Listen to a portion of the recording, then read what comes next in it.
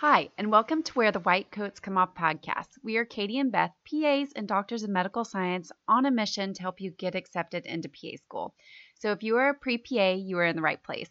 We have spent years working at PA programs and on the admissions committee at PA schools, which means we were the ones reviewing CASPA apps and deciding who to interview, interviewing and deciding who to accept. So get ready for some solid advice and mentoring to help you get into PA school. Before we get started, we want to tell you a little bit about our background and why we started this. During our years working at PA schools, we saw so many applicants that made mistakes on their CASPA apps and in their interviews that cost them a seat or an entire cycle, if not several cycles.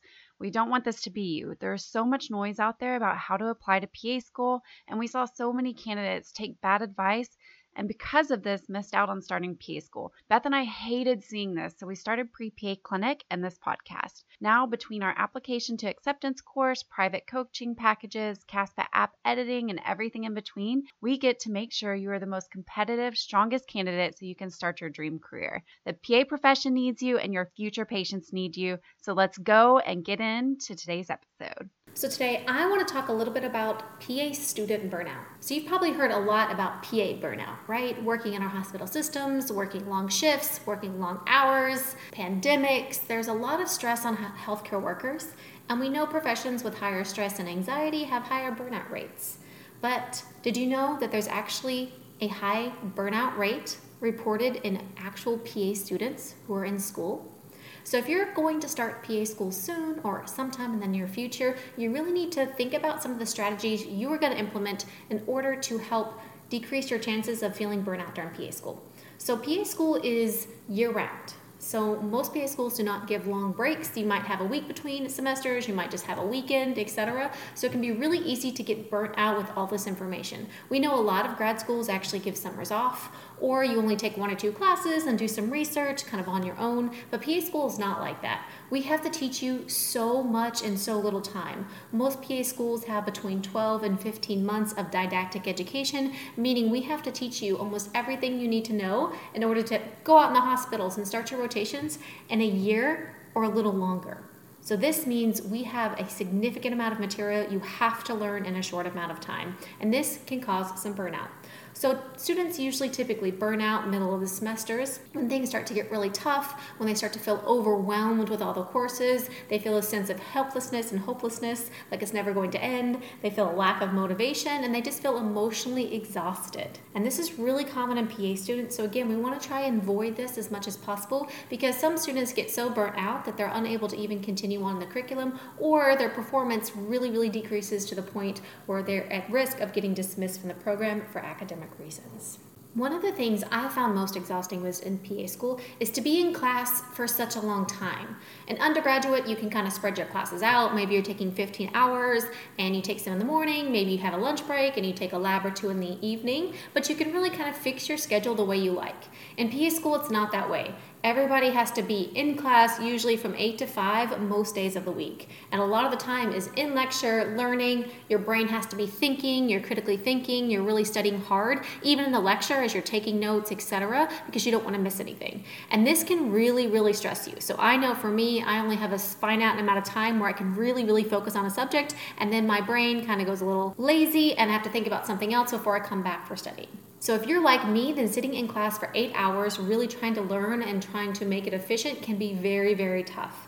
So one of the things I used to always do is every time they gave us a break, for a bathroom break or a stretching break or just a break to go get water, I would always get up and I would always move around. Because for me, movement really helped me kind of refresh. Sometimes I would go and I would listen to a song as I walked the hallways or go outside and get some vitamin D, even if it was only for 5 minutes, because moving around really helped refresh me.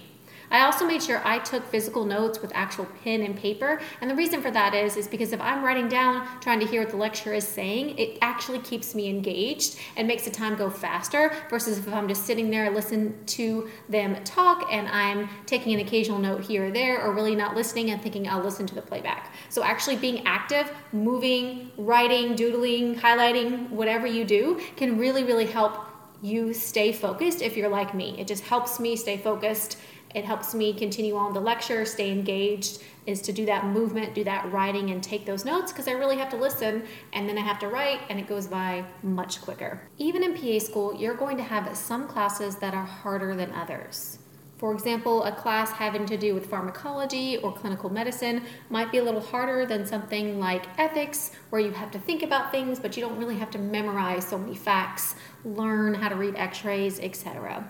And so in these harder classes, sometimes students feel almost helpless. They feel like no matter what they do, no matter how much they study, they still don't do as well on the exam as they want to. And so if you have these unreasonable expectations for what you think is good enough, then that can easily lead to burnout. So my advice here is have reasonable expectations. We don't expect you to know everything. You don't have to be perfect, right? Even in PA school, you're going to learn so much stuff, but none of us can ever learn everything. It's arrogant to think that you're never going to not know something and have to look something up. You do need to know the minimum amount of information in order to be safe, but we know in the real world we can actually look things up if we forget dosages, etc. So when I was studying, I would always make sure to get the big pictures first, get the big concepts first, and then worry about the details later. And then if the details showed up on the test and there was something I wasn't super familiar with, then I would just tell myself, hey, I know 80-90% of the material, the last 10%, I didn't know, and so I'm going to get this question wrong, and just have to be okay with it, because we can't know everything. And I don't expect you to get hundreds or 100% on everything in PA school. There are some things that you're just going to have to understand and realize that you're not going to be perfect. And for type A personalities, which a lot of pre-PAs are, this can be really, really tough, because we're used to being the top of the class. We're used to being the best of the best. And then we get in a class with 50 other students who are the best of the best. And so we feel average and we feel normal. But remember, you're in PA school. That means that you are incredibly successful. Just to get into PA school means that you are smart, you can critically think, you've done these amazing things, you've worked hard, and you deserve to be there. So sometimes just remembering that you don't have to be perfect to help you with that burnout. Another thing I realized in PA school, and as I'm teaching PA students, is that a lot of time burnout has to do with things outside of class as well. So we tend to focus a lot of our attention on PA school, but remember, we have lives outside of PA school too. If you have relationship problems, if you have family drama, if you're having stress like financial stress or health stress outside of PA school, that really can contribute to burnout. So again, trying to make sure that you are having healthy habits and you have healthy relationships in your social activities outside of PA school can really help you decrease the amount of burnout as well. Students who go through breakups or divorces or have family issues during PA school, it can be really, really hard for them to concentrate on their studies. And if you're burning out in school and you feel like you're burning out outside of school in your family or social arena, that can be even doubly as tough. So do not underestimate the importance that your social and kind of outside school life has on your school performance. If you're not sleeping well, if you're not eating well, if you don't have enough time to study, if you can't concentrate because you're worrying about other things in your life, then that can contribute to your burnout as well. So if you're a pre-PA student and plan on going to PA school anytime soon in the future, you really need to think about what can you do to mitigate your burnout. How do you refresh yourself? What are some things you can do in school and before school to prepare? And just know that every student does struggle with this to varying degrees. We don't expect you to be perfect.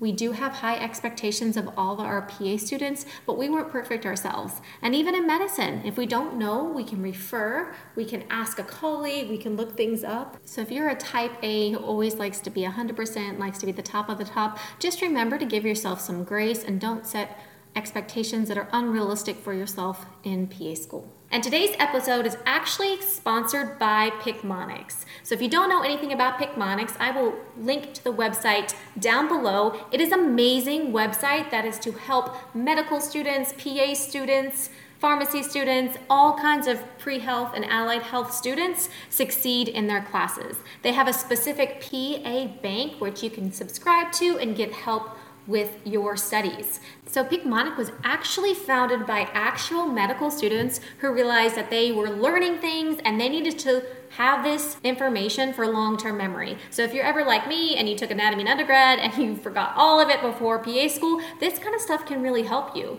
So they use a multi-sensory learning platform that they say is great for all types of learners. So if you're a visual learner or if you are a kinesthetic learner, it's still for you. Everything is based on memory science. They use characters, they use stories, they use pictures and cartoons, and my favorite, they even incorporate mnemonics. I still go through my mnemonic when I'm trying to figure out the cranial nerves, and I go back to what I remembered in anatomy in PA school. So the research that they have on memory science, they claim that their products help increase long-term memory retention of over 300% in students, and test scores increased over 50%. They have over 300,000 students who've actually used this to help. They're medical students, PA students, all sorts of students.